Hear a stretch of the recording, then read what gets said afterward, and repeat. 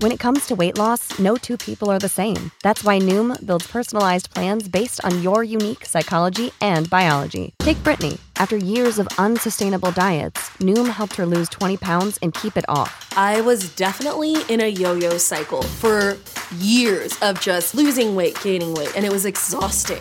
And Stephanie. She's a former D1 athlete who knew she couldn't out-train her diet, and she lost 38 pounds. My relationship to food before Noom was never consistent. And Evan, he can't stand salads, but he still lost 50 pounds with Noom. I never really was a salad guy. That's just not who I am. Even through the pickiness, Noom taught me that building better habits builds a healthier lifestyle. I'm not doing this to get to a number. I'm doing this to feel better. Get your personalized plan today at Noom.com. Real Noom users compensated to provide their story. In 4 weeks, the typical Noom user can expect to lose 1 to 2 pounds per week. Individual results may vary. Find easy ways to store your outdoor tools and accessories at Menards. Suncast provides high quality and easy to assemble storage. Suncast storage sheds are the perfect solution for organizing and protecting your outdoor tools and equipment. Plus, their all-weather construction is low maintenance. Explore all our outdoor storage options in store and on Menards.com. And check out more of our great deals going on now at Menards. Save big money at Menards.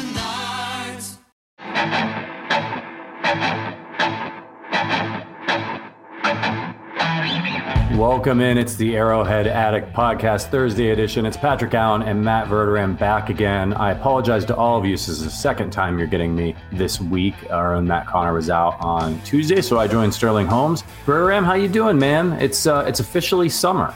Good. It's hot as hell. After this, going to coach the old soccer team. It's going to be a crisp 89. Beautiful. Better than if it was tomorrow, 93. So, for those out there thinking like, stop whining, it could be worse, it's winter. Yeah, but, when you're outside in winter, you can warm up. When you're outside in the summer, you're kind of screwed. That being said, I will take the sunshine. So I'm doing good, even if I am a little at this point.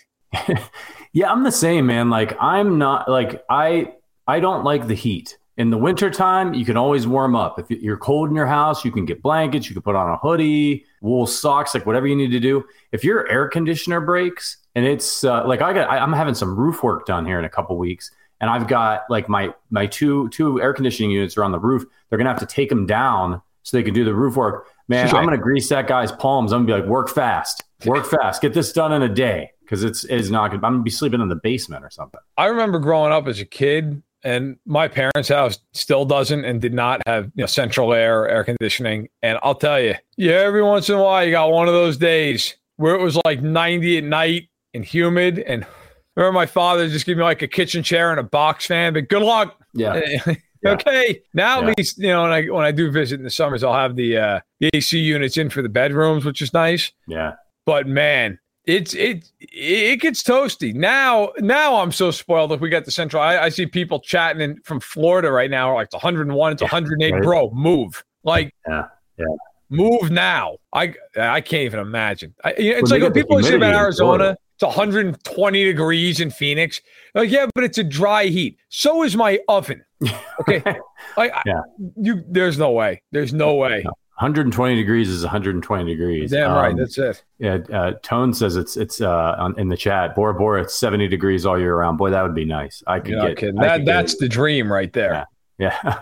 This is the Arrowhead Addict Podcast, brought to you by the Kansas City Beer Company at KC Beer Co. on Twitter. Give them a shout. A lot to get to today. Nothing crazy. The schedule came out for training camp. Actually, is official now. So. The rookies are reporting on the 22nd of July and the veterans on the 26th. So we're about a month away from the action here. Are you looking forward to that, Verderam? Yeah, absolutely. Look, you know what? When you get into training camp, it starts to feel like, okay, it's a new season. I mean, it always starts to feel like that a little bit with the draft and free agency and the schedule. For sure. But you start actually seeing the new team on the field together, and not just in like some walkthrough thing where they're in like basically t-shirts and shorts, like actual getting out there, cracking pads a little bit, especially in Kansas City where the practices and the training camps are more physical than a lot of other cities. So yeah, training camp's always fun. Sure, not for the players, especially veterans, man, you got to be thinking like, for the love of God, just get me the regular season. Right. Yeah. But I am looking forward to it. It's only a month away, which feels like a long time in your head, but then you blink and it's there, and it's another season, and that's always exciting. Yeah, man. Everybody always complains about the preseason games, and every year though, man, when the Hall of Fame game comes on, I crack open a couple of beers. I get so excited. I don't care. I don't care if these guys aren't going to be making the teams. It's NFL football. There's nothing like it, even the preseason. And just when you get in there and like you hear you start hearing the theme music on Fox, right, and all these places, like I just get so jacked up. I can't wait for fall. Listen, everybody, this is the Arrowhead Addict Podcast. Patrick Allen, Matt Verderam. I wanted to get into a couple topics today. We're going to talk a lot about the offensive line. There was a list that came out. It's pretty interesting. The Chiefs had some players on there. We're going to hit our breakout candidates for this season, and then we're going to rank the Chiefs' rivals, the ones we hate the most, in order. So that should be fun at the end. But first, I wanted to talk to you. This came actually from an article on arrowheadaddict.com, run by our own Matt Connor. And this was an article by Jacob Milhan, who writes over there, does great work. I thought this was a really interesting, especially like midsummer topic to debate. Who should the Chiefs add to the Hall of Honor? So for those who might not know, or maybe if you haven't been out to the stadium, they renovated that when they renovated Arrowhead, and then they renovated it again and kind of made it even nicer. It was kind of in a concourse. It was cool, but now it's, if you've been able to see it, it's spectacular. But the Chiefs have been doing this since the 70s, and they generally do about one guy a year. Sometimes they skip a year, but about 10 players, and I think almost exactly 9 or 10 every decade get in the Hall of Honor. There's 49 players in there right now. And so in Jacob's article, he talked about who should be next, who's going to be number 50. The most recent inductee into the Hall of Honor was Tim Grunhard in 2021.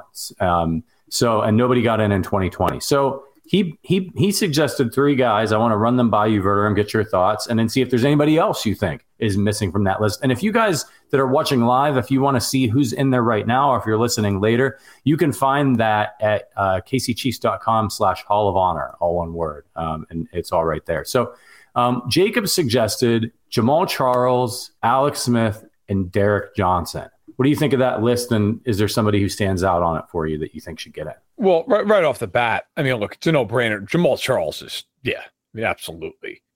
Derek Johnson, absolutely. I mean, he's all-time leading tackler on the team. Derek Johnson's one of those guys, like, he won't make it to the Hall of Fame, but he's like the next class, the Hall of very, very, very good. I mean, Derek Johnson was a phenomenal player. Those 2 are easy. Alex Smith, I could see being more divisive for the fan base. I personally think that guy, as history goes on, will be very favorable to him. He took them over when they sucked, and he gave them professionalism. He gave them competency. He gave them a base to work off of, and then he took Mahomes under his wing. That could have been a really rough situation. It wasn't. I would put all 3 of them in. I would put all 3 of them in. I see Lucas says Savvy Piscatelli, son of a bitch. It's a terrible day when Savvy Piscatelli gets brought into the mix. But I think for me, all 3, but Charles and DJ, it's not even a question. They're in. Yeah, with Alex is a tough one because he's one of my favorite Chiefs ever, and he really was a bright spot and helped turn the team around. But also when you look at, he won 1 playoff game. Now, of course, Tony Gonzalez is in there. He never won any playoff games, but he's a Hall of Famer. I don't think Alex is a Hall of Famer. So right. it's tough. And some of the guys who are on here, I mean, Derek Thomas and Tony Richardson and Gonzalez, Priest Holmes, Brian Waters, Will Shields. So it's very exclusive. It's not the hall you get in where it's like, oh, we really loved you. You were a fan favorite, but a lot of really great players. Marty's in there, Marty Schottenheimer. I don't know. I honestly, I think it depends on how the decade shakes out with great Chiefs players, because they got a lot of good ones right now. Did it? And it could be tough for Alex to get in there, but I'd like to see him in. I love him, and I think he did a lot for the franchise. And I agree with you. Jamaal, Derek Johnson, no brainers. Let us know in the chat. What do you guys think? Cheeto Freak says, is Dustin Colquitt in yet? He will be. Yeah. Because Gerald Wilson is in, who was the punter during their championship in '69. Colquitt will be in. I've seen a lot of people say Eric Berry. Eric Berry is going to make it. Yeah. Eric Berry will be in the Chiefs Hall of Fame, Hall of Honor. Another one, by the way, that's a no-brainer. He will get in. Tomball Lee. Tomball Lee will get in. That's no doubt. I mean, after that, then I think it becomes a little more interesting. I mean, look, we know like certain guys in team right now. Like he'll be in when he retires one day. Kelsey could put it now. Mahomes, the same thing. What about Justin Houston? Justin Houston get in? He was a damn good player for them for a long time. What about Jared Allen? Not on the team long enough? Yeah, that's the only thing. He was great. I don't know if he was there long enough. Lucas says Mitchell Schwartz. Again, I mean, was he there long enough? But he was great. Yeah. You know, Connor saying Eric Fisher. You know, actually, I was just about to say, and Nate beat me to it. Tyrann Mathieu. Would he go? He was only there for 3 years, but he was pretty damn important. Yeah. You know what? I think I would put him in. You would? Okay. I would. Yeah. And I know it's a 3-year deal. I get it. I would put him in over either of the tackles because I just think in terms of the importance to them, like how many guys are more important to them? You know, I mean, Chris Jones will be in there one day. You know, Chris Jones will get in. Alan said Tony Richardson should be considered. Tony's in there. He's inducted in 2016. And that's the thing is when you start talking about some of these guys, on paper, you're like, oh yeah, Alex Smith, he was great. But then when you start looking at, you got to look at the guys from like the last 10 years or so. And then you got to say, hey man, like I'm getting one a year, basically the decade. And it starts to get harder. The only thing that was like, if you look at the last 10 years, they put in, now I'm not denigrating any of these guys, but like Gary Green and Carlos Carson got in there. I mean, now look, I also understand the Chiefs just really for 20 years there basically were trotting me out there. But like, you're going to tell me that Tyrann Mathieu wasn't more important in the history of this franchise than Gary Green? Yeah. I would defy a lot of people in this chat right now. What position did Gary Green play? I'm sure a lot of you know. Some are probably like, who? And I wouldn't blame you. I think there's an argument to be made. Like they won a Super Bowl for the first time in 50 years. Like I would put Tyrann Mathieu in. He's a captain of that defense. He was an all-pro for them. He was phenomenal. To me, that guy gets in. But again, at the same point, you can't put everybody in. But look, this is other than, and maybe even more so in a lot of ways, quite honestly, the 60s. Like this is like the golden age for this team. I mean, they're going to have a lot of guys off the last 5 years or so that are going to get in and should get in, deserve to get in. As a golfer, for years, I've been hearing PXG say nobody makes golf clubs like they do, period. You know what? They're right. I went in for a fitting and saw for myself, went in to swing the PXG Black Ops driver. And let me be honest, I was skeptical. Well, again, I loved my old driver. I had another very popular big name brand. I love my driver, but they brought me in just to put it to the test. The PXG driver, it won. It was, 7 to 10 yards longer. The dispersion was better. And the fitting experience was legitimately phenomenal. You know, I went in being a skeptic, and I came out being a true believer. It feels like a premium club in your hand. And not just that, the ability of the actual fitting process blew me away. We went from extra stiff to regular stiff shaft. We tried out different weights on the shaft. We tried different shafts in general. We were messing with the weights in the driver, going from a 10.5 degree driver down to a 9. As someone who has a high launch angle, who gets a lot of loft and height on their ball, I needed something that was a little lower, so we moved the weights to the front of the club. It was such a wonderful experience. I mean, they analyze every little bit of information to get the perfect fitting just for you. Again, I was blown away by the PXG Black Ops driver. PXG made me a believer. They'll do the same for every golfer in Kansas City. Visit pxg.com/arrowhead to schedule your fitting at PXG Kansas City. That is 7517 West 119th Street in Overland Park. Get fitted for any club, and you'll get a dozen golf balls free. That's pxg.com/arrowhead to schedule your fitting. pxg.com/arrowhead. Limit 1 dozen golf balls per person. Promotion ends June 30th. Other terms and conditions may apply. See store for details. This is the story of the one. As head of maintenance at a concert hall, he knows the show must always go on. That's why he works behind the scenes, ensuring every light is working, the HVAC is humming, and his facility shines. With Grainger's supplies and solutions for every challenge he faces, plus 24/7 customer support, his venue never misses a beat. Call quickgrainger.com or just stop by. Grainger, for the ones who get it done. Get everything for your next roofing project at Menards. Your roof is the first line of defense against the elements. Owens Corning shingles are designed to offer long-lasting performance while providing ultimate protection. They have a limited lifetime warranty and up to a 130-mile-per-hour wind warranty. Choose from over 40 options designed to protect your home for years to come. Save big on shingles at Menards. And don't forget to check out our weekly ad on Menards.com. Save big money at Menards. Here's one for you. Should Willie Roaf be in? I mean, great player. How long was he with them? 6 years? It's always hard for me to remember because Carl kept, dragging him out of retirement. The poor man just wanted to rest. Yeah. Carl Peterson would not let him. Is Carl Peterson in there? I don't think no, he's not. You keep him out. Yeah. Well, King Carl. I don't want him in ever. Yeah. And Joshua brings up a good. It says the Hall of Honor is separate from the Ring of Honor, if he's not mistaken. Yes, it is separate. Yeah, it's interesting. Yeah, no, I mean, look, there's a lot of guys. There's a lot of guys that absolutely deserve to go in. They've been there the last 5 years or so, and you know what? To me, like it's always like that argument with the Hall of Fame. Like, how many more Steelers are we going to put in? Well, they won 4 out of 6 years, so probably a lot of them. Right. It's like, well, did they really have 9 Hall of Famers? Yeah, they did. They were great. The same thing with the Packers and the Niners of the 80s. Like, yes. I mean, we can kind of maybe move on, but I think like the bigger argument, my bigger question, try everybody, like take your bias out the best you can for a second. How many guys that have been on the Chiefs, and I'm not including like Terrell Suggs, who's there for like an hour, like how many guys have been on the Chiefs under Andy Reid are going to end up in the Hall of Fame, the Pro Football Hall of Fame, not the Chiefs Hall of Fame, the Pro Football Hall of Fame? How many guys are going to end up getting in? Definitely Kelsey. Yep. Obviously, Mahomes probably already in. I think Tyreek Hill's going to make it. I do too. He's going to make it. Unless he totally falls apart. Right. Yeah. Is Chris Jones a Hall of Famer? I think he's got to have a couple more really, really good years. Yeah.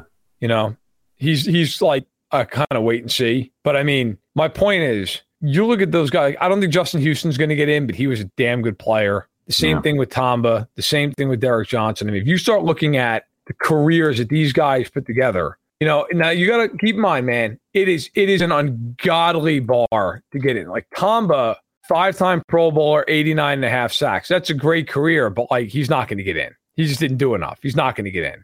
Now, I actually, look, I'm not a Hall of Fame voter. I would love to be one day. I think that'd be awesome, but I'm not currently. Derek Johnson, to me, 4-time Pro Bowl, 1-time All-Pro. He's not going to get in, but like I would vote for him before I voted for Tamba, as great as Tamba was. I think he's an interesting guy, but I don't think either one of them make it. Now, Houston, he is somebody statistically who probably has the best case, also 4-time Pro Bowl, also 1-time All-Pro, he has 102 sacks. My argument would be this. I think Tyreek gets in, Kelsey gets in, Mahomes gets in. I think Eric Berry's getting in the Hall of Fame. Made a bunch of Pro Bowls, so first team row. And one thing that I've talked to a lot of Hall of Fame voters on this on and off the record about, if you make an all-decade team, like you have a very, very good chance of the Hall of Fame. And he did. Like and because of his whole story and everything else, I don't think it's going to be first ballot or anything. It'll take a little while. I think he's going to end up in the Hall of Fame. So that's 4. Mitchell Schwartz was a Hall of Fame level player. I just don't know that he did it long enough. I could see him being like one of these guys in like 50 years with the Veterans Committee that he gets in. Yeah. But I think that's what it would take.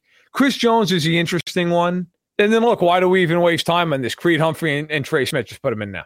Right. And we're going to talk about them in just a minute. That's right. There's some good young players that have yet to even really finish the first chapter of their story. Right. But before we get to that, I got to tell you, this podcast is brought to you by the Kansas City Beer Company. At KC Beer Co. on Twitter. KC Beer Co. I'm rocking. This is a really fresh polo, by the way. I tucked this in the drawer and totally forgot about it in the wintertime. Was in there messing around today, pulled this thing out. It's been great. It's keeping me cool.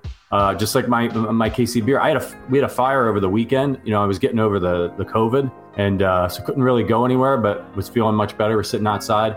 I cracked open a KC beer, and it was the first beer I had since I got sick, and it really hit the spot. KC Beer Co., longtime sponsors of this podcast, are absolutely fantastic. They're going to be with us, through the end of the year here.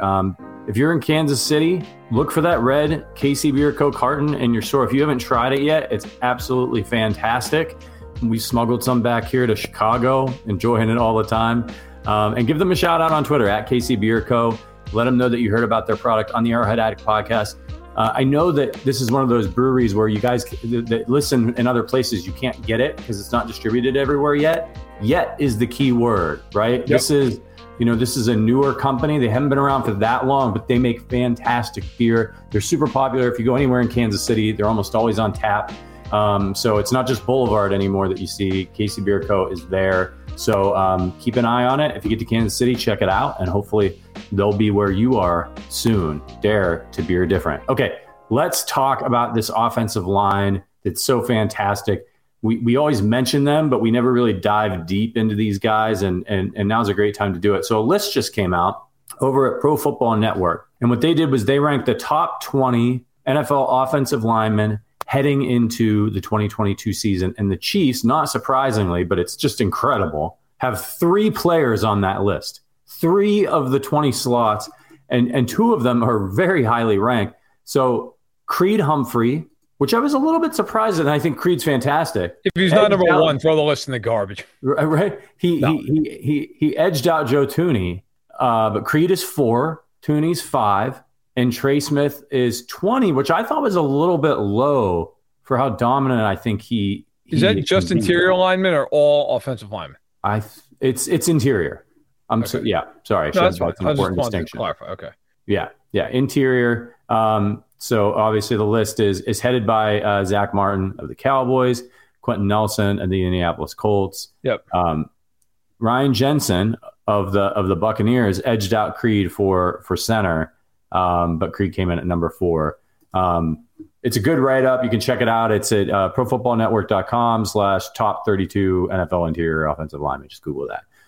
What is your opinion? Do you think they got these rankings right for the Chiefs players? I mean, I think, look, Thuney and Humphrey, you said are 4 and 5?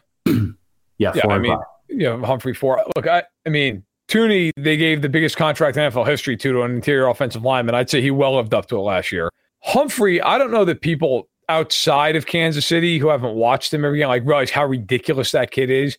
Yeah. To draft that guy in the 2nd round and just he's immediately that good, especially at center where you've got to know all the calls and protections and everything. I mean, there's a lot going on in that offense. To be that dominant that quickly, all kidding aside, not obviously Creed Humphrey's not going to the Hall of Fame based off his rookie season. That's the kind of guy that you watch and see can he be a guy who goes to 8 All-Pros and has 12 Pro Bowls? I mean, that's the kind of player you're talking about. And then Trey Smith at 20, that's an amazing accomplishment. You're one of the top 20 interior offensive linemen. Think about across the league, there are 96 starting interior offensive linemen. He was a 6th-round rookie. They did not plan on starting him. I remember out of OTAs talking to someone close to the team. OTAs, you can't even have contact. And they were like, if this translates into training camp, this kid's starting. There's no way that he's going to just be on the bench. He's too talented. And then, of course, Kyle Long got hurt, and that was kind of that. But no, I think it's a fair ranking. Having one of the 2 top guys or having 2 of the top 5 guys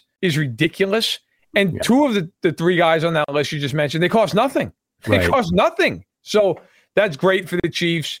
Really kudos to Veach in the front office for being able to get that kind of talent in those rounds. Yeah, and to go from what they were the year before that, where the offensive line cost them a shot at a Super Bowl, to having 3 guys on this list in a year, 2 of them rookies. I wonder, so in these types of situations, and when we saw this with Hudson, it can be hard when you get these really great offensive linemen, interior guys especially, and and you've got other guys you got to pay. Is Creed Humphrey, and I hate to be having this conversation so early in his career, but when he comes up for renewal on his contract, if he's which he could be the best center in the NFL. Some people think he already is. Yeah.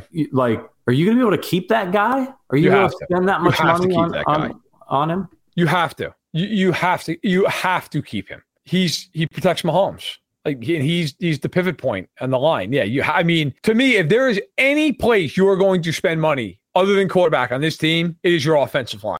And that's why when people talk about Brown and how much look, man, if you've got a great offensive line and that quarterback, they're going to score points. Like, I don't care. I understand having Kelsey and Hill makes it easier, but even when Kelsey retires one day, if they even have average weapons, they will be ridiculous. They will be ridiculous offensively with that offensive line. Like, Trent Green was a good quarterback. Trent Green looked like Joe Montana for a couple of years behind that offensive line because he had all day to throw the ball. You know, he had Holmes or anything else. Now, obviously, they had some great weapons. I'm not saying they didn't. But I do not expect them to let him walk out the door. No. Now, at that point, you got to make a decision maybe. I mean, you're still going to pay Tooney a whole bunch of money. You know, how do you go for? But I also think those problems are good problems to have. Yeah. You can factor that in years down the road. You don't know what the cap's going to look like in 3 years from now. I mean, it's just, there's a lot of different factors. But for now, look, assuming they sign Brown long-term, you've got him, Tooney, Humphrey, and Smith at least all for the next 3 seasons. I mean, that's the kind of continuity you dream of. And if Kennard ends up being good, or if Niang ends up being the guy, you got one of those guys for at least 3 more years. So the Chiefs are in a very good spot on their offensive line. When you need mealtime inspiration, it's worth shopping Kroger, where you'll find over 30,000 mouth-watering choices that excite your inner foodie. And no matter what tasty choice you make, you'll enjoy our everyday low prices, plus extra ways to save, like digital coupons worth over $600 each week. You can also save up to $1 off per gallon at the pump with fuel points. More savings and more inspiring flavors make shopping Kroger worth it every time. Kroger, fresh for everyone. Fuel restrictions apply. How good can this group be? I mean, again, 2 of these guys we're talking about are rookies. Orlando Brown Jr. is still also very young and has just sort of gotten into playing the position. None of them are 30 in Kansas City system. There's a bit of a question mark at right tackle, which I'll ask you about in a second. But how good can this offensive line be in 2 years? Great. And that's not like a homer thing. I mean, they could be great. I'm of the opinion right now they have the best interior offensive line of football, and apparently Pro Football Network is on board with that theory. I mean, how many times last year? And comparatively speaking, especially when you think about the previous seasons, how many times last year did Mahomes have pressure up the middle? I mean, almost never. Like, could you step up, step into a throw, let it rip? And I feel like it took him about half the season to really trust his offensive line. You know, I know at times we talked about like he felt like he'd bail a little bit. By the end of the year, like go back and watch that Bills game in the playoffs. The Bills constantly were trying to bring pressure around the edges, and he just over and over and over would step up, let it rip, step up, let it rip. And the Bills have Ed Oliver inside. It's not like they have nobody. Like, to me, those guys, it's just so critical. Look, you can deal with edge pressure if the interior of your line is solid. You can step up, especially if you're mobile like Mahomes. You can step up, you can run. To me, that offensive line can be great. You bring Brown back. Look, I'm not arguing Brown's a top 5 left tackle or anything, but he's a good player. He's a Pro Bowl caliber left tackle. You know how many teams would like to have him? At least probably about 20. So to me, if you've got a top 12 left tackle, which is about where I'd put him, and then you've got 3-star interior players, if your right tackle is even serviceable, that's a great offensive line. I asked Sterling this on Tuesday. I'm interested to hear your answer to it. Is Orlando Brown Jr. better than Eric Fisher? You know, it's funny. I actually think they're very similar in terms of their the talent level. I think if you made me pick one of them, I think Brown is probably the more athletic guy. I think Fisher might have been a little bit more consistent toward the latter part of his career. I'd probably take Brown, only because I think he's going to get a little bit better too as time goes on. But I think they're very similar. Like, I never thought of Fisher as the best left tackle in football, but I always thought he was like right around the top 10, solid. You didn't have to worry about him. That's how I feel about Brown. Yeah, that's how I remember Fisher is very dependable. You can count on him. If he's going up against a top-tier pass rusher, he's going to struggle a little bit, but he's not going to melt down, right? I think Brown could potentially. I mean, I can say this because I know how Fisher's career turned out, but I think Brown could end up having a better career than Fisher. That he could be better than Eric Fisher. Yeah. Well, how many? I could look it up. But how many Pro Bowls did Fisher make? Not that this is like the end all be all, but I know he made a few. I don't know off the top of my head. I'll look it up. But my point is, I mean, Brown is not even, close to 30 years old yet. I think he's 26, 27. And you're talking about a guy who's already got the 3 straight Pro Bowls. I mean, that matters. And by the way, he's 26, just turned 26. So Orlando Brown's 26 years old. He's been to 3 Pro Bowls, 2 from the right side, 1 from the left side. I mean, Fisher was a really good player. But if I had, it's by the way, it's crazy to say this. Fisher's only 31 years old. He's a free agent right now. I mean, he's out on the market. He struggled a little bit last year. He made 2 Pro Bowls. Okay.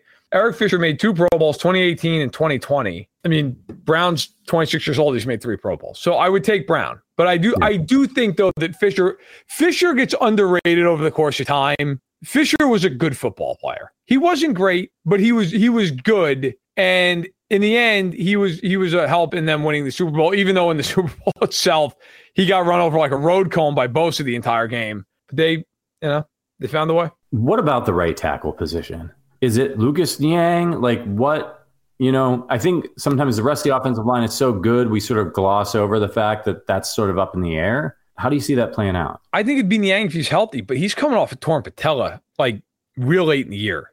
That's a serious injury. Like that could like keep him out for a year. I think Wiley is probably the guy. Look, Andrew Wiley's one of these guys that every good team has. Like they're the kind of guy you look at him and you're like, yeah, he's okay. I'd like to upgrade him, but he doesn't get you killed. Like Andrew Wiley, to his credit, doesn't get you killed. If Kennard comes out and is really good, I could see him winning the job. I remember speaking, who's very familiar with Kennard right after the draft.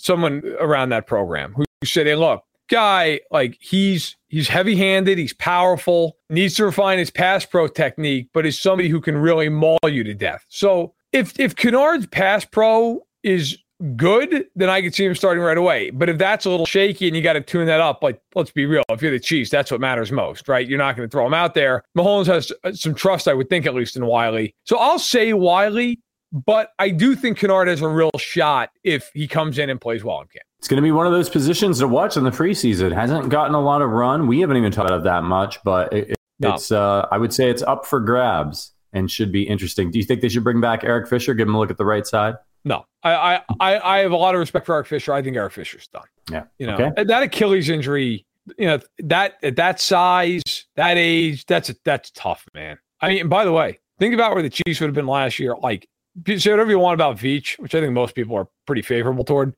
A lot of people thought they should have just bring back Fisher and Schwartz and let's see what happens. Well, Schwartz ends up retiring. They cut Fisher, and of course they cut Schwartz as well. Before you knew for a fact he's going to retire. Then they traded for Orlando Brown. I detailed this in a story I did last year where I broke down the Chiefs whole offseason. When they traded for Brown, they didn't know it at the time, but they essentially also traded for Creed Humphrey because with the pick that they got, the second round pick they got back from Baltimore, that pick ended up being Bolton. The Ravens, per a source that I talked to in the league, along with the Giants, were very smitten with Creed Humphrey and were willing to take him right around that spot. If the Ravens still have that Nick Bolton pick and the Chiefs don't trade for Orlando Brown, they probably have Brown or Creed Humphrey, and the Ravens probably have at least one, if not both of them. I mean, that's crazy alternate world to live in. Yeah. Actually, from the Pro Football Network article that we mentioned in their write-up for Creed Humphrey, they said, no fan or analyst outside of Kansas City should ever forgive the league for allowing Creed Humphrey to fall to pick 63. Amen to that. Appreciate it, everybody. Thanks for the help. We're going to move on here, but first I just wanted to let you know that if you like the Arrowhead Addict podcast, consider becoming a member of the Arrowhead Addict family. Members get access to special emojis and loyalty badges that they can use during our live YouTube streams, which we're doing right now. And you get access to our private Discord where you can hang out with the AA hosts and talk Chiefs football, movies, beer, so much more. It's especially fun this time of year because there's not as much Chiefs news. So we're talking about all kinds of things in there. Members get invites to special events like happy hours, virtual happy hours, and maybe some in person here in later this summer or in the fall. We're doing trivia coming up pretty soon. We're giving away some Arrowhead Addict swag. So we appreciate your support. If you're interested, check out the link in the description. All right, Verderam. So as we talk about heading into training camp and, players that are out there, they're trying to make a name for themselves. Is there anybody that you have on your list to be a breakout candidate for the Chiefs this year? So, look, I'm going to exclude rookies because I don't know if he can be a breakout candidate. I mean, I guess he technically could be, but I'm going to exclude them. Everybody and their mother is probably going to say McCall Hardman because they got rid of Tyreek Hill and now he's going to get more targets. I will go a different way. I think Nick Bolton, who I think a lot of people in KC already feel like is a good player. I would not be surprised if Nick Bolton by the end of the year, you're like, that guy's a borderline all-pro. Like, and it's funny because I'll be very honest. When they took him, I watched him and my first thought was he can't really run. Like he's physical, but he can't run. And he's not the fastest guy. Willie Gay makes him look like he's a defensive tackle when he runs because Willie Gay runs like a wide receiver. But Bolton, especially the second half of the year, once he kind of got used to the NFL and started reading keys, he's so instinctual. And in that regard, he reminds me of Derek Johnson. Like he beats offensive linemen to spots. You're like, that offensive lineman knew where he was going and Bolton still got there and blew the whole play up. I think that linebacking core in general could be a breakout. But Bolton for the year, Bolton was unblockable at times. I mean, there were games where he would just blow up play after play after play after play. He's my guy. I love it. I agree. I think he's going to be fantastic this year. Second year in the system. He's comfortable, confident. But my guy, I'm going with another linebacker. My breakout candidate is Willie Gay Jr. I think Willie Gay Jr., this is it. I think he's going to go off. And I talked about this on Tuesday with Sterling. My bold prediction for Willie Gay Jr., I think he's going to have 4 interceptions this year at the linebacker position. He's so instinctual. He's so light on his feet. He's got ups and athleticism. And I think he's going to be the beneficiary of a tipped Chris Jones. Chris Jones is going to be in the middle all year. He's going to get one of those right to him. But I think he's going to sneak up on a couple of quarterbacks back there now that he's seen a lot of different offenses. He's played guys like Justin Herbert a couple times, and he's going to see some tendencies, and I think he's going to jump in some throwing lanes and make some really big plays for this team. Have you ever seen the movie The Replacements? I've not, no. Okay. So then you won't know what I'm talking about. But there's a guy in the movie, and he's a pretty well-known actor. I should probably know his name. But he was in Rudy, which is my favorite movie of all time. I don't go fight anybody. But he's in the movie, and he plays this linebacker who is just a maniac of a human being. He's terrifying. I feel like that's Leo Chenal. Like, just based off of, his tape, and then when they brought him in, and they had, that post-draft party at Arrowhead, and they're like, Leo, what can we expect? Yeah, Jon Favreau. Thank you, Nate. It was driving me nuts. And they brought in Chenal, and they're like, so Leo, what can we expect from you this year? He's like, violence, lots and lots of violence. It's just, you're like, after watching you for 3 or 4 games, that kind of tracks. Like, he's a million miles away. He's the kind of guy that occasionally is going to get caught way out of position because he's just so aggressive. But he's also the kind of guy that on 3rd and 1 is going to shoot a gap and kill somebody for a 5-yard loss. Their linebacking core is not going to lack for athleticism and getting up the field. I mean, they're going to be able to do that. That's what he reminds me of. He reminds me of Favreau's character in The Replacements, who is just absolutely out of his mind. A couple other guys that were mentioned in the chat that I agree with. Juan Thornhill's definitely a guy to watch. I mean, and by the way, I love the fact, we didn't even talk about this, I don't think, that he was like, I'm going to be an all-pro this year. All right, I don't know if he's going to be an all-pro, but good on you, Juan. You should feel that way. You should absolutely feel that way. I thought he was going to be great, and he tore his ACL his rookie year, and it feels like he never quite came back from it in the eyes of the staff. Thankfully, now we don't have to worry about Dan Sorensen vulturing 600 of his snaps. So that's good. Yeah. But there's a lot of picks defensively because they have a lot of young talent, but a lot of it's unproven to some extent. So it's going to be really interesting. It is going to be interesting. I can't wait to see this young defense that I think is going to be a lot more athletic and a lot nastier, which is pretty exciting. All right, let's talk rivalry rankings. Just before we do that, though, hey, make sure if you like the show and you want to rock some swag, we have swag. Check out the link in the description and rock some Arrowhead Addict podcast gear.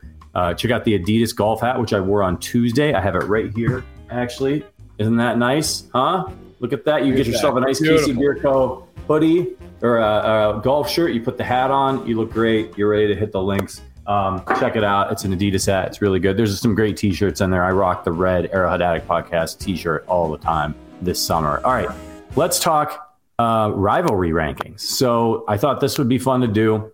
We all know the rivalry, right? I'm talking in division here. I'm not talking about anyone else. And, I'm not talking about the Seahawks or anything like that. Let's talk about the big 3, the Broncos, the Chargers, and the Raiders. Why don't you give me your rundown from third to first, Verderam, of your hate list. Based off the division, I mean, the Chargers for me have to be third, which is weird because I think they're probably the biggest threat to the Chiefs in the division. But I like at no point in my life have I ever had like a full-on hatred of the Chargers. Like Rivers would drive you nuts sometimes as a Chiefs fan, but like a lot of Rivers' career, the Chiefs sucked. So it wasn't really, it didn't matter. And then when Andy got there, like the Chargers stopped mattering because the Chiefs were always better than the Chargers. So I don't know that I've ever had like when I was a kid in the 90s, like who really got worked up about Stan Humphries? Right. You know, I just didn't. And you mentioned the Seahawks, by the way. The Chiefs and the Seahawks, did they ever have a rivalry? Did anyone ever care about Seattle? No. So they're 3 for me. Number 2, I know I'm gonna rile up a lot of people with this one. I'm gonna go with the Raiders. I know historically they're the much bigger rivalry. And my like when you ask my dad, the Raiders would be like 1, 2, 3, 4, and like 72. Okay. Right. But for me, and that is a huge rivalry, but like the Raiders have largely been atrocious most of my life. Yeah. They've never been like, and the years they were good, like those couple years with like Gannon and Rice and Tim Brown, like the Chiefs are terrible. So how many years have the two of them had where they've both been simultaneously good in my lifetime? You know, I count them on one hand. The Broncos for me are easily number 1. That team, when I was a kid, ripped my heart out over and over and over and over and over. Yep. I can't express to someone who wasn't around for those Elway years how good it feels to have beaten them 13 times in a row. Oh, man. Like, if that streak goes on forever, I'm good. Like, it is so... Like, last year when they played Denver, the game meant a little, but it didn't mean a ton that last game of the year. But beating them just to keep that streak going, like, awesome. Yep. You know, Denver's number 1 easily for me. As big as the Raiders is, and it's a big rivalry, and you get up for that, and it's Raider week and all that. Because of my age and the era and everything, the Broncos are the team that for me, it's like that's the game that I always want them to win. I love it. Let us know your list in the chat, those of you that are watching live. And you can also leave us a review on Apple Podcasts if you're listening to this later. Hey, hit us up. Leave us a 5-star review and let us know your rankings in your review. We'll read it on the show. For me, probably makes people mad with this, but I'm with you, Verder. I'm on the Raiders. Raiders are number 3 for me.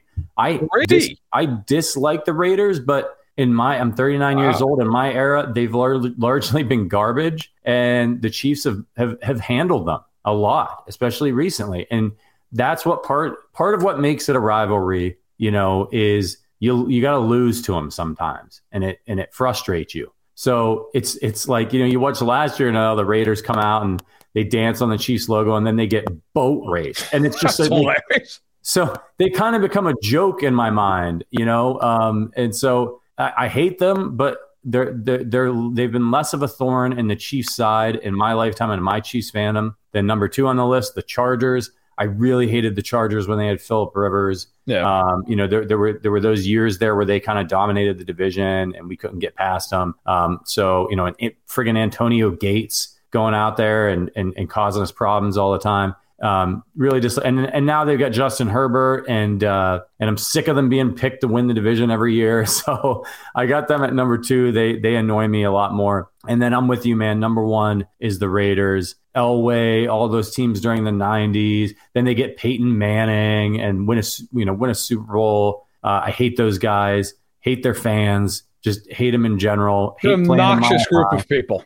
Yeah, it's always good to beat the Broncos. And again, because they've largely been they've been a worthy adversary to the Chiefs a lot in my lifetime, and that's ratcheted up the hate. Let's be honest. For most of the 80s, 90s, aughts, they were the Chiefs' big brothers. I mean, they were. And let's call it what it is. Now the Chiefs are just pounding on them nonstop.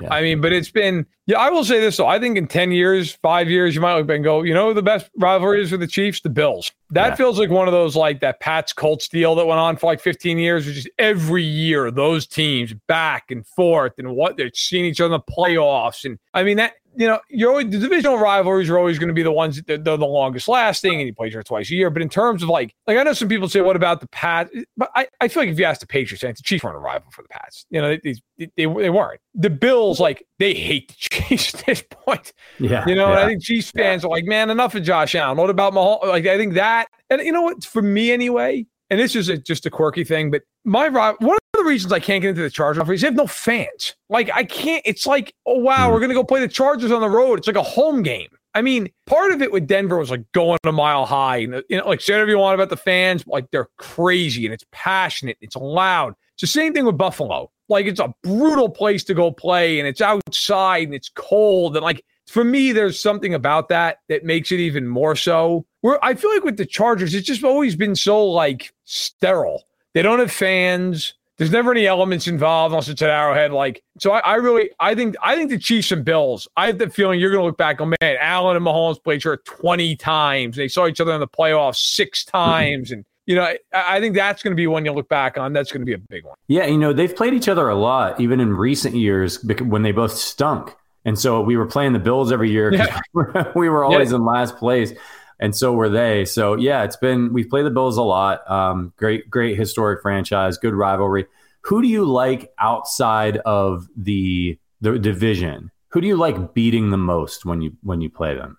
Like, what other team? Like, for me, it's the Steelers. Like, the Steelers have always been good. They would usually beat the Chiefs. We ran into them in the playoffs. Like, hate those guys. Grew up in Northeast Ohio, too. So that was another reason I didn't like the Steelers. So for me, it's the Steelers. I don't know that I have a team. I mean, now I guess it's probably Buffalo, not because I even dislike them. I actually like Buffalo. I think they're a lot of fun to watch. Because they're so good, like, it's such for me, a rivalry. I think, though, is, you know what, and I don't share the same hatred of this team as a lot of people do. Probably the Colts. Yeah, Colts. It's always nice to just put one on Indianapolis after some of the things they've done to the Chiefs. So I guess them, but there's not a team outside the division that I'm really like, oh, they've got to kill us. I mean, for years it was New England, you know, like, because they're the gold standard. Yeah. And I think that's the same way it is now. Like, for the Chiefs, for a lot of teams outside, like the Bills, the Bengals, who do they probably want to beat the most? Kansas City. Yeah. That's probably who it is, right? So, but I would say the Colts, just based off history. And Wolfman mentioned the Bengals, and that's an itch that a lot of these teams that we've mentioned, the Ravens, the Bills, like, they don't very often beat the Chiefs. And so, you know, they really, when they got those wins last year, that was really big for them. I think for Chiefs fans right now, even though it's only been 2 games, losing twice in the way that the Chiefs lost to the Bengals, that's a frustrating one. Boy, do I want to get revenge this year for Kansas City against the Bengals. I'd really like to see them get a win against those guys. Let's see what people are saying in the chat here. Lucas says, for me, outside of Buffalo, it's the Colts or Ravens. I like to beat the most. Yeah, it's a good one. Gonzo says it's going to be Miami for me now. Yeah. A little bit of these Miami fans, are they coming out of the woodwork or what this offseason? You almost never hear from those guys, and now they're all like, Tua's good. There's all these, where'd all these Tua fanboys come from all of a sudden?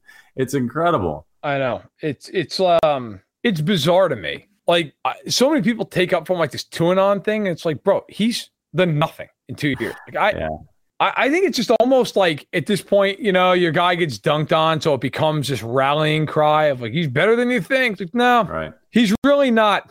Actually, he's not. And if he's not good this year, they're going to immediately give up. Here's what's funny, though, with Miami. So if you look at the Dolphins' schedule this year, if you go and look at who they play, everybody's talking the Dolphins this, the Dolphins that. All right, I'm going to pull up their schedule for people. So the Dolphins this season, they have a slate where they start out. Let me just pull this up here. I almost just read off their preseason schedule. That would have been not helpful because it's not really to the point. Okay, they start out at home against New England. You're like, okay, they can win that game. Then they're at Baltimore. Then they play Buffalo. Then they're at the Bengals. Like, I could make a real compelling case. They're 0-4 or 1-3 immediately. I mean, I got to tell you, I don't care. Like, the Dolphins, I don't spend any time thinking about the Dolphins. And I cover the league for a living. And I think about them in the sense, like, I try to write about every team and stack in the box. So I try to think of an angle about them. But, like, I don't think about them in a contender's way. Let's put it that way. I don't ever stop and think to myself, like, geez, are the Dolphins, are they going to make a run? Like, I keep thinking all this stuff with Hill. The only thing is, as someone who's, covers the league and likes headlines, but also as a Chiefs fan, do you know how bad I want to see the Chiefs play the Dolphins in a playoff game at Arrowhead this year? Yep. I would be willing to bet that Mahomes might never run the football that entire game. Like, he might just check out of a play at the line. Oh, my God. You know what they would do purposely? I mean, it would be insane what Mahomes would do in that game to prove a point. And then I can tell you right now, if they did anything, they would double him every play just to make the point. I mean, if the Chiefs play the Dolphins and they're healthy in a playoff game this year and it's at Arrowhead, you couldn't give me a line big enough not to pick Kansas City. Like, I could, between what he said and toward Reed and Mahomes, I mean, you couldn't give me a line big enough that I wouldn't take Kansas City and swallow the points and say, yeah, I think the Chiefs will win that game by about 30 points. Yeah. Good luck. Yeah, if they make the playoffs. They're not even going to make the playoffs. Real quick before we get out of here, since it's so damn hot, give me your top 3 popsicle flavors. What are your go-tos? So, first of all, this is better for my daughter who loves popsicles more than life itself. I like those flavor ices, like those, like the old school one. Oh, yeah, great. Yeah. I'll go lime, blue raspberry, and then I like orange. I'm a fan of orange. I love it. Lime, very interesting. Yeah, I'm an orange guy too. Orange is my number 1, actually.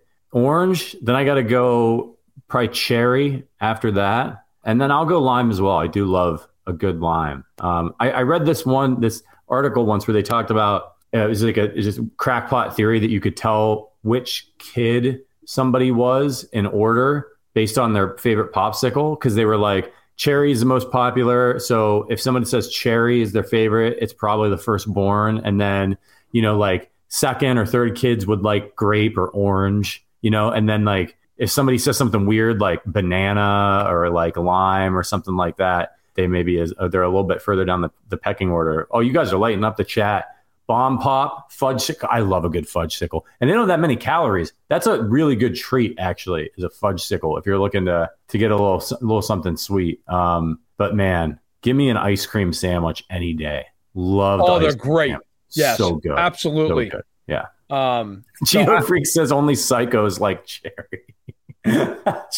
Says very, very strongly about that. I was just Cherry's really having a tough day here with Cheeto Freak. Yeah, popsicles, man. I always find I eat a lot of frozen yogurt in the summer. I actually have kind of grown to like frozen yogurt more than just like regular straight up ice cream. I don't know why, but there's a place here in town that I take Maisie to every week. Once a week, we go and get.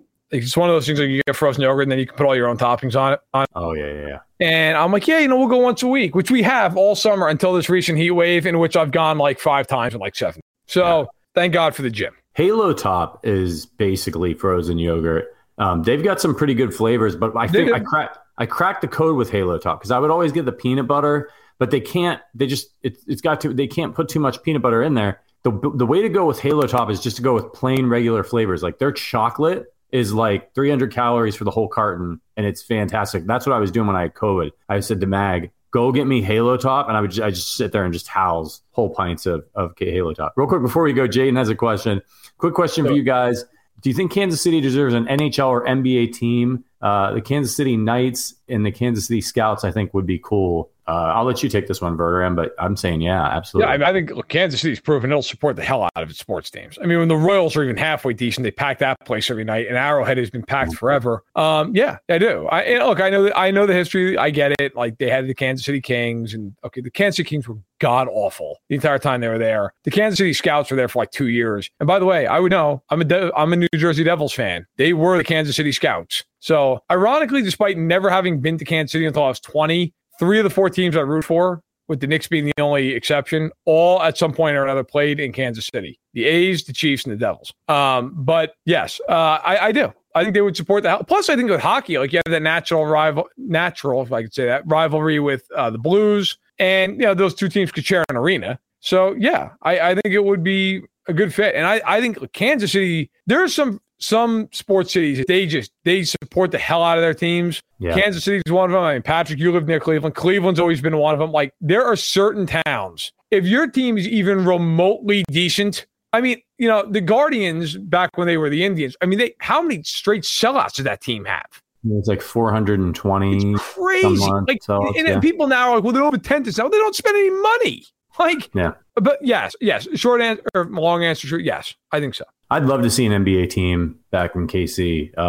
I think the Kansas City fans would support the hell out of that. And then you get into the summer and you got if the Royals aren't good and you got a playoff Kansas City basketball team, it would be electric. I mean, look at how KC supports Sporting, right? I mean, the soccer team, for those who aren't familiar. And even KC Current, you see KC Current, their new digs, the women's soccer team there? It's unbelievable. Yeah. It's one of the nicest facilities I've ever seen. So, look, great sports. Kansas City does sports right. There's no doubt about it. And these Midwestern towns, Buffalo, Cleveland, Kansas City. Buffalo's not Midwestern. Stop it. It's not Midwest, but it's Midwestern sensibility. Okay. Right? Sure. When blue collar, none of these snotty coastal elites like yourself over there, Mr. New York.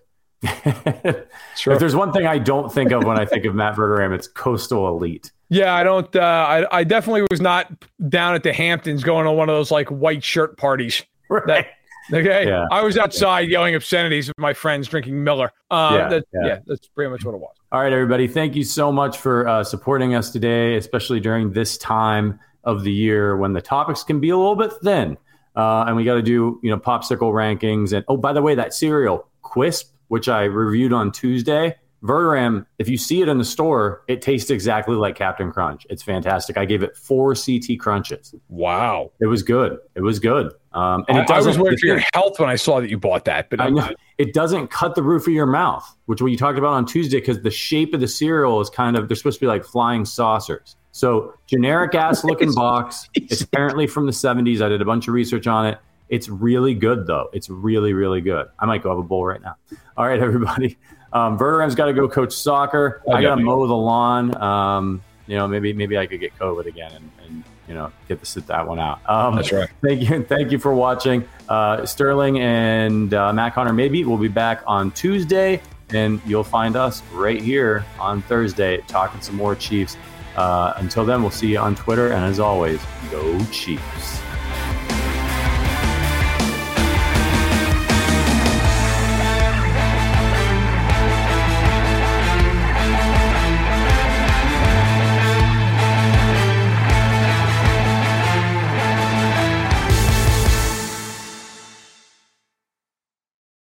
This is the story of the one.